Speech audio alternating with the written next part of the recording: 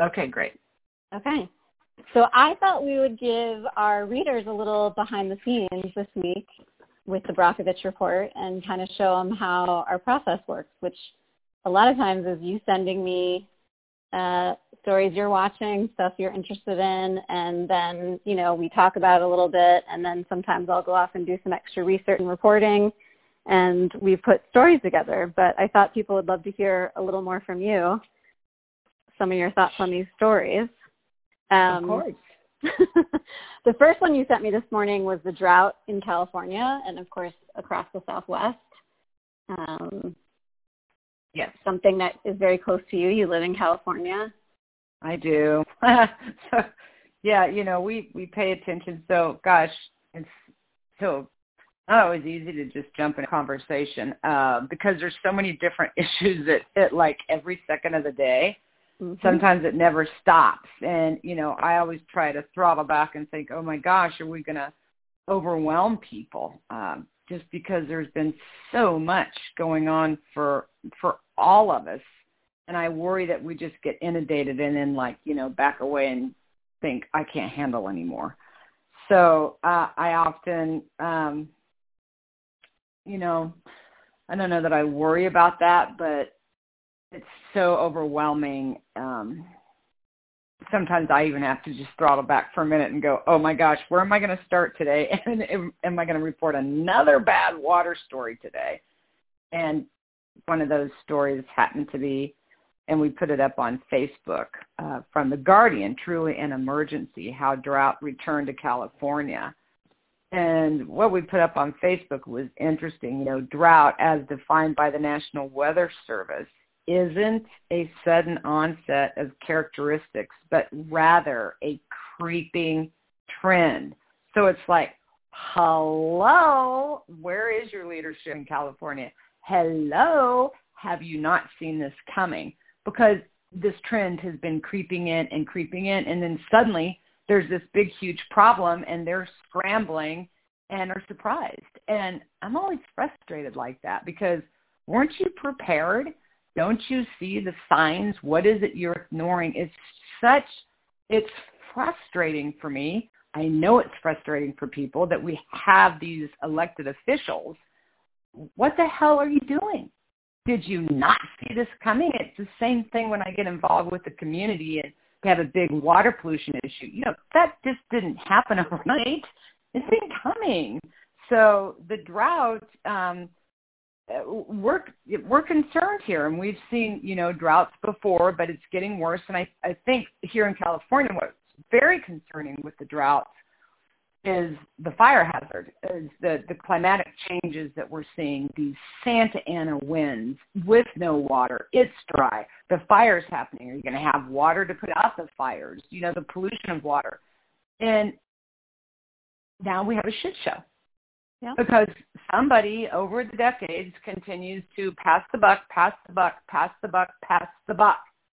And now we're going to have, I worry about warmer temperatures here this year, Santa Ana winds coming earlier than expected, the fire dangers that exist because of this drought.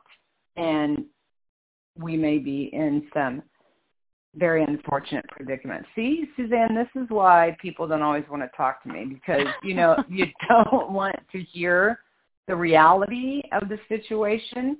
And I think people feel frustrated. There's nothing they can do. And so they just move on. Well, there's plenty of things you can watch and zone out. We're here to give people a dose of what's really going on in the world, And I don't know if reality is a good thing. I don't know. Maybe it is better to bury your head in the sand.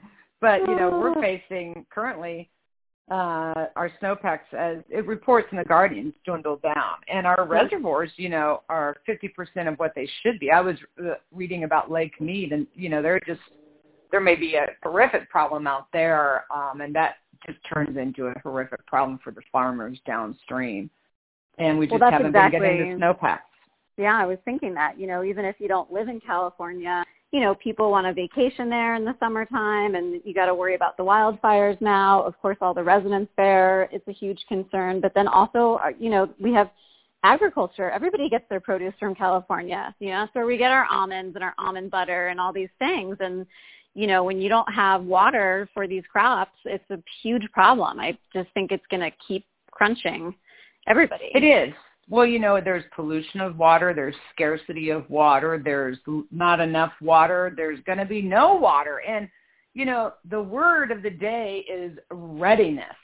How long have we been talking about this? So, for me in the state of California, where was Newsom's readiness? Where was preparedness? It reminds me of when I got the privilege of getting the Julius B. Richmond Award from the School of Public Health at Harvard. Yeah. And it is about being prepared. What's the worst case scenario? You're prepared and it never happens. Woohoo! It didn't happen. But what if it does? See, in that what if it does moment is here. And guess what? You're not prepared. So there was no preparedness. And for me, our leadership here in California is concerning. I'm sorry. We all watched those fires that went on. Oh, my gosh. How long has it been now? 3 years? All of Northern California on fire, Paradise. I mean, we all sat here and breathed in this smoke inhalation that was, we were just like, oh, my God, what is happening to those people up there? Again, you weren't prepared. Again, the utility companies, again, you weren't prepared. You weren't staying on top of what you were supposed to. So I think we got to figure out what it is this lack of preparedness is all about. And all of us as people, we really need to look at that because we're the ones that vote the unprepared people into office. And how we can work together to be more informed about who the hell we are putting into office and holding, I don't want to say their feet to the fire because we were just talking about fires, so there's no pun in that because they're so serious. But that is exactly what we have to do. Yeah, that accountability piece. And I think it really feeds into, a lot of the work that you're doing in communities. A lot of places that have failing water systems, infrastructure, again, not prepared. We're not updating the infrastructure at the facilities, the water treatment plants, and people are having problems. And, I think you just bring up a really great point around being prepared. Like, the time is now. It's not like we're not in a place where we can sort of lolly-dally and hope in 20 years it's not going to be as bad as we think. The science is here, and it's saying, like, now's the time. It was time 20 years ago. It was, and you and I talk about that, especially around infrastructure. And it's this we are now living the effects of whoever you may be. I'm constantly saying to you, who are they anyway? I'm always running around looking for them, yet I can never always find them. But of kicking the can down the line. If I talked about PG&E, they've been kicking the can down the line since I began my work out in Hinckley in the 90s. These cases we talk about, and I don't want to say cases because they're not just law cases, but community citizens rising, seeing citizen science emerging, are the end result of cases or cover-ups or concealments, whether it be a state agency or a water board or a company, kicking the can down the line when you need to fix your problem on the up front and not keep kicking it down the line. That's how we got into trouble with these California fires with PG&E. They have known for decades their transmission lines were due to fail. But just keep that kicking down the line. And the better result is kick the can down the line, burn down a third of the state, kill over 100 people, and get sued for $25 billion? Yeah. What are we thinking?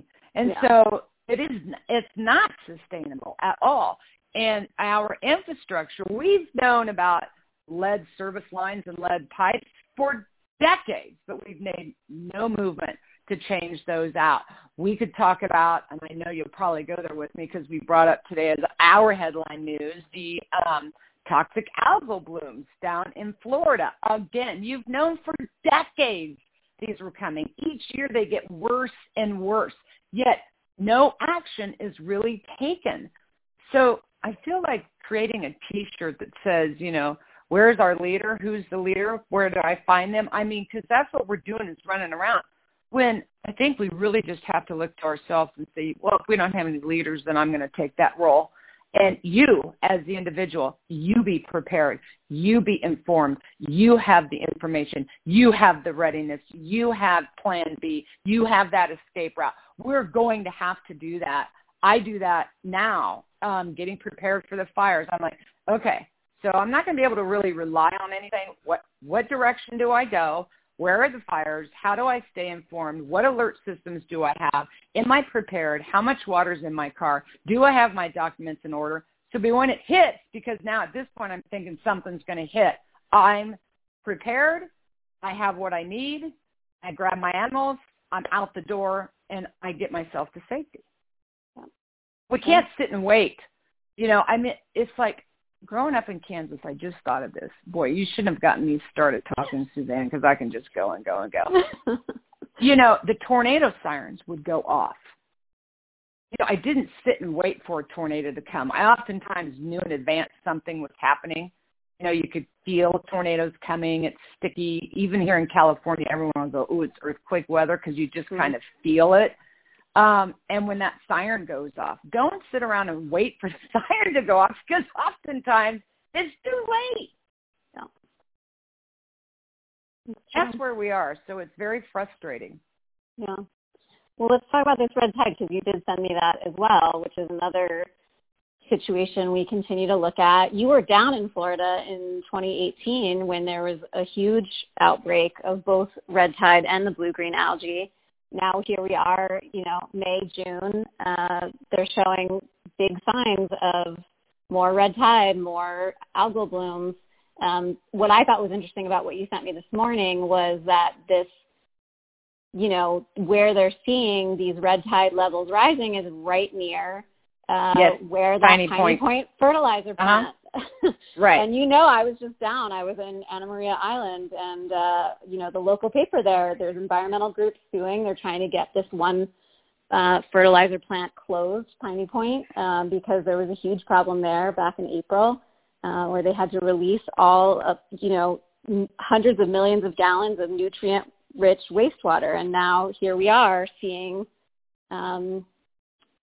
red tide, seeing these issues come up, and so. And it's interesting, right? Because Florida had this huge problem in 2018, and everybody was so upset, and we talked about it. We talked about it in the book. You went down there, and yet here we are again.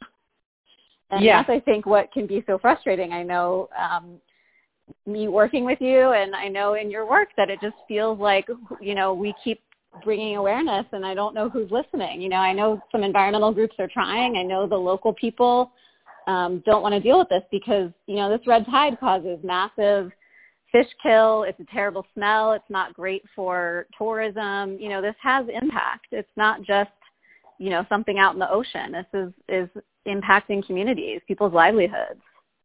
Well, absolutely. I mean, red tide affects everything from the ecosystem to the wildlife, to the fish life, and the manatees, and to the people. It's toxic. And they know how to control this. So much of this is runoff. And, in Piney Point, they just had that big breach. So we have to, again, look at our mining. We have to look like Lake Okeechobee, the farmers up above gradient from there, industry that's up above gradient from there. This idea that the solution to pollution is dilution. So you just release it from, the farming practices that runs into Lake Okeechobee that creates a nutrient overload, that creates all these bacterial problems, that keeps running through the rivers and the creeks and the tributaries down to the bay, down to the ocean. It's all you're doing. That's the same thing. You're just kicking and pushing the can down the line. We have to deal with these red tide conditions about what's happening upstream, what we're doing to the water, what we're doing with our waste. We can't just keep using our rivers and creeks and tributaries and our great ocean as a place for our great dumping ground. It just isn't, again, I'll find a polite word, it isn't sustainable because we're literally shitting in our own mess kit.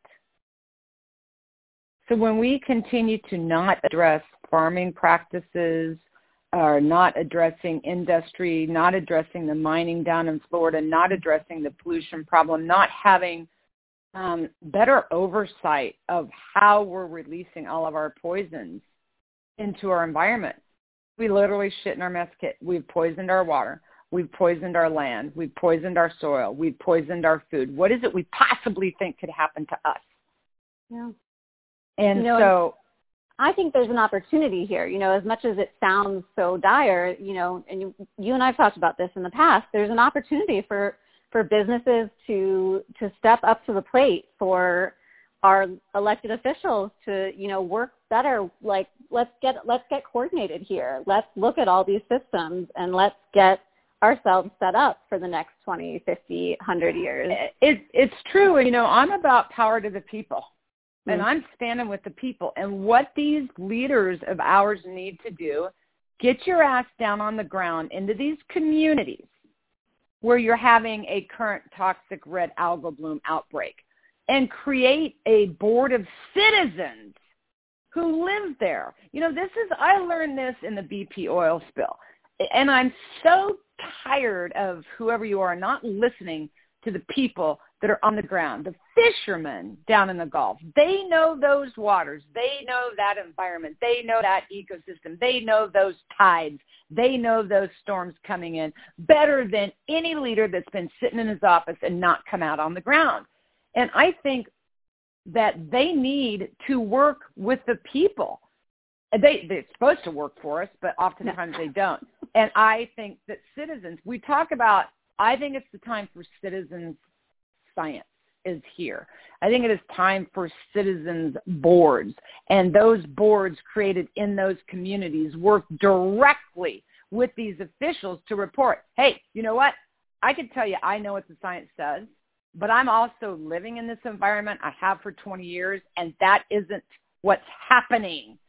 And being able to report real-time, real-life information, what's going on the ground, and get a response. There is an opportunity for leadership. There is an opportunity with companies to work with the citizens. Nobody's going to know better their conditions than they, because they're living in it. And that would be very exciting. I think it'd be a good way. I mean, it's just like the politicians are on this side of the table, the companies over on this side of the table. They're going back and forth and just shooting over us. And we, the people in the middle, are like going, hey, we're down here. We know what's going on. Work with the people. I mean that, set up shop, get on the ground. I've always been that way. It's boots on the ground. And if you're going to just sit up there in your tower and think you know everything when you're not experiencing it, I think we continue to have failures. But you're right. There is an opportunity for our leaders, along with industry, companies, corporations, to allow the citizens to have a seat at the table. 100%.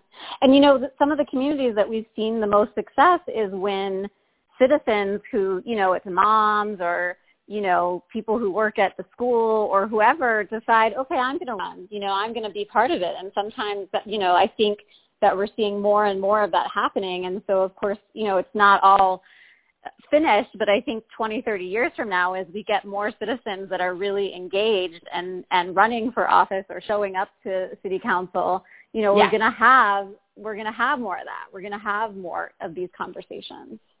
We are, and they should be happening. We talk about that in the book, Superman's Not Coming.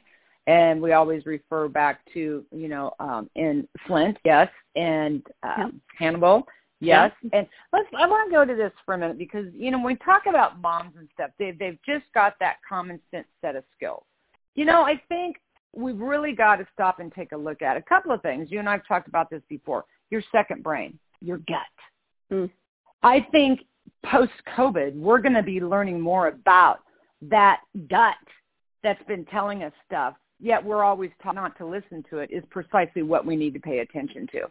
And moms are keen at that. And we've seen moms and we've seen women, in Hannibal, in Flint, in Florida, in the toxic alabaster bloom. I could tell you 99.99999% of the time, those that reach out to me that have these issues, and it could be from water pollution to land pollution to air pollution to a medical device gone bad to a whole host of things will come from a woman who knows. See, that second brain is alive and well in her gut. And when you get that, to stay with it. And don't be afraid to run for local office. We don't have to take the big image, here, now I'm going to be president or I'm going to be senator or I'm going to change the world. But you can make that change within yourself and right there in your own backyard at your own city council and be very effective.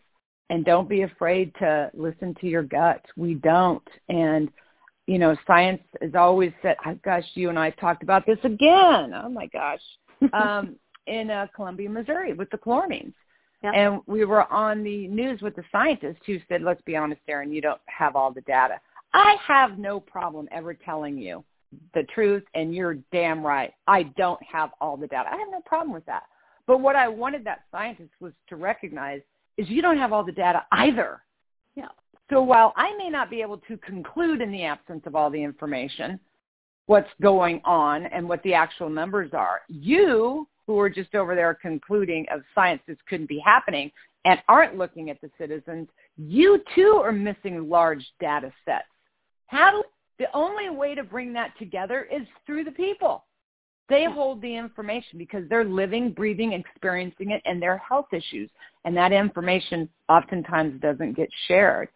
So I'm all about citizens rising and being included in the process. Oftentimes they're not. But I think to be sustainable going forward, we are going to see that shift. Totally. And, there's a new way of leadership, which is to listen, which is to empathize, not this sort of, we know best. That, that's dying down now. And, as more and more people are affected by large corporations, by our elected officials kicking the can down the road, we can get loud. We have voices. And I think that's something you do so well is, teaching people, hey, you can stand up. You can say something. You can get 500 people to show up at a council meeting and make a difference.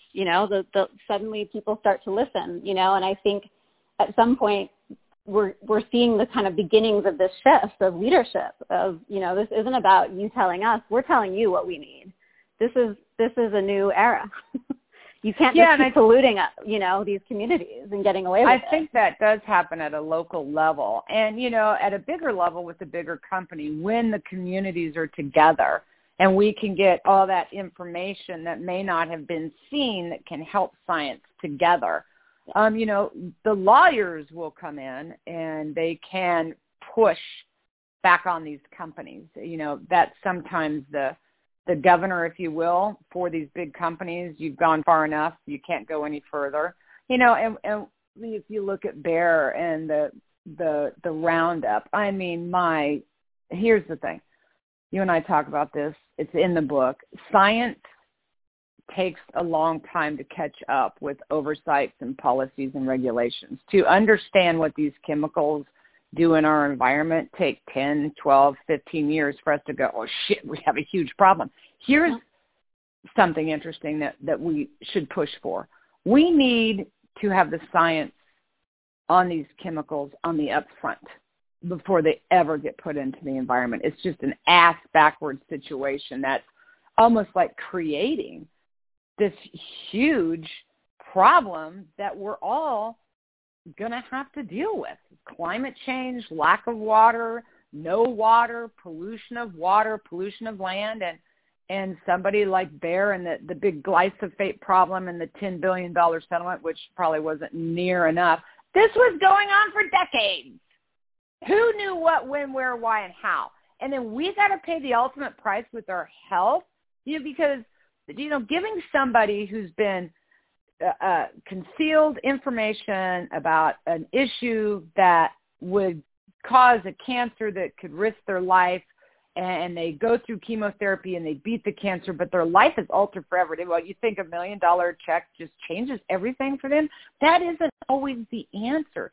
Changing your practices and being thoughtful about the health and the welfare of the person downstream you're impacting is where we need to make a big shift. You talk about that with leadership, and I think that people think leadership is, oh, you have to have this degree or that degree, or you have to be stern or this or that. You have to know how to run Wall Street to possibly be a leader. Nothing could be further from the truth. Leadership is about being able to say, I'm not sure if that's right. Let me ask a question. Oh, just because you're a leader, you know all be all? No, you don't. Ask a question. Have some heartfelt opinions about the people. Hey, go talk to the people. Leadership can be thoughtful with empathy and kind. That doesn't mean you're going to get stepped on. Somehow we got this idea that if you're kind and empathetic, you're a pushover. You can't possibly be a good leader. But that's, for me, what a good leader will do. And that's how they will find out what's happening with the people and how they can lead better. Yeah. Yeah.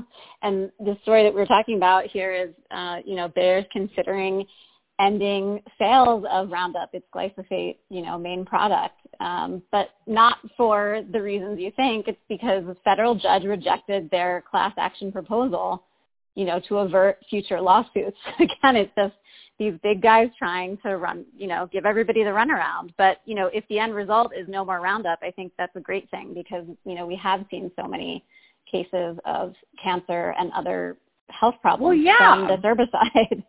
Because they make money off that. Yeah.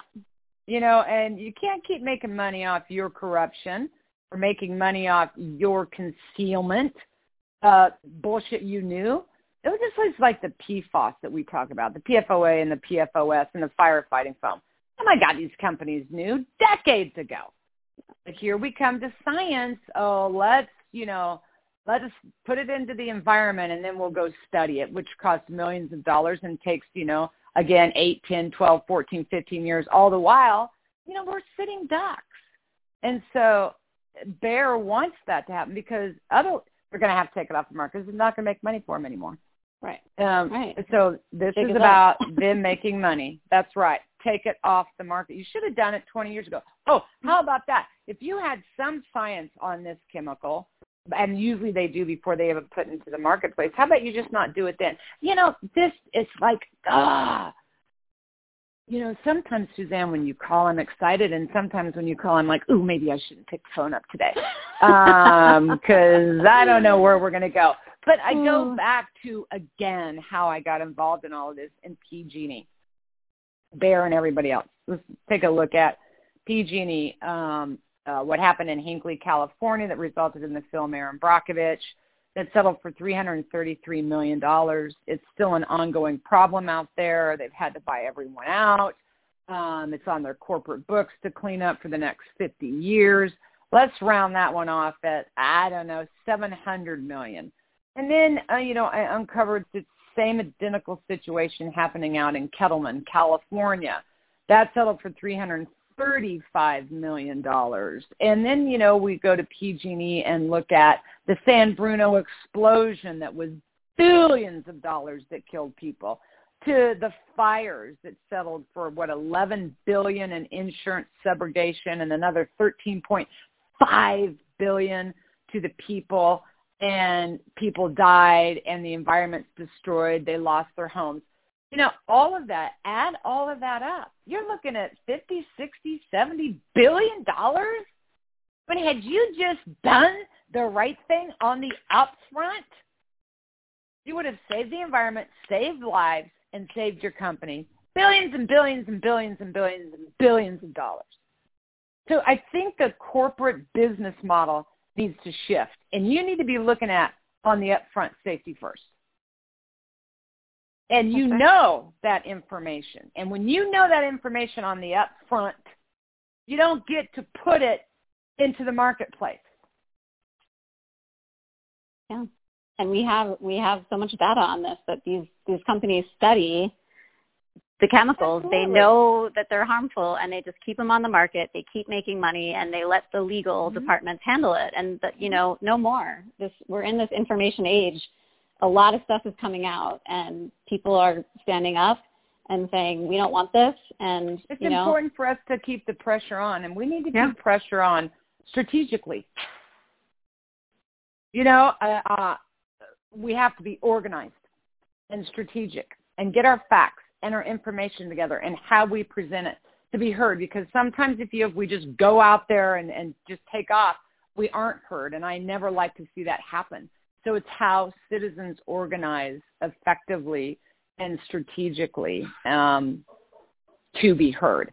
And we're on the cusp of that finally happening. Yeah. Well, Erin, thank you so much. I know everyone is going to be so happy to just hear a little bit from you, what goes on in that brain of yours. I don't know if that's a good thing, a bad thing, a scary thing, or a what thing. And then I get to talking, and I'm like, ooh, let me bring this up. So I hope everyone could follow that. And I'd love to do this and pop on, Yeah. We need that little shot of inspiration. Much. Yeah, we gotta find our inner Erin and get out there in communities and, raise hell. I had this conversation this morning with someone. They're like, not everyone always wants to hear what you have to say, Erin, even though it needs to be said. And, I feel, it's just sometimes I can't give the best explanation for things other than you just know what's right or wrong, and you just know what's bullshit and what's not.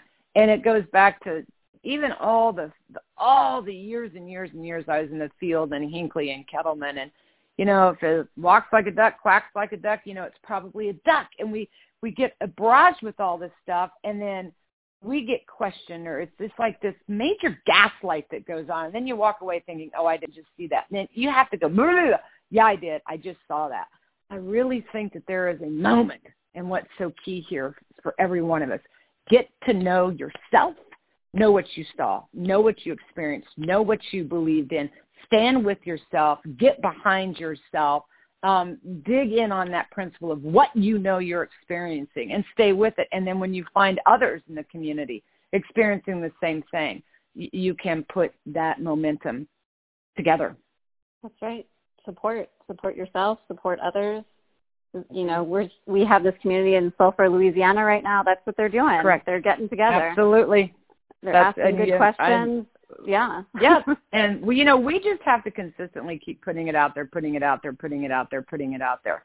And I know it's exhausting for people. I get exhausted. I do. And when there are days where I'm like, fuck it. And I mean it. I have no other word for it other than fuck it, because I have to disengage to let my brain cool down, to reconnect to myself, take some breaths, and allow yourself that moment. And because you just keep hitting the wall, have that moment, F-I, and take a walk on the beach, go read a book, go walk your dog, go hug your children, take that break for that reconnection, and you can come back at it tomorrow. Yeah. I love it. Thank you so much. I'm happy to chat with you anytime. Bye for now.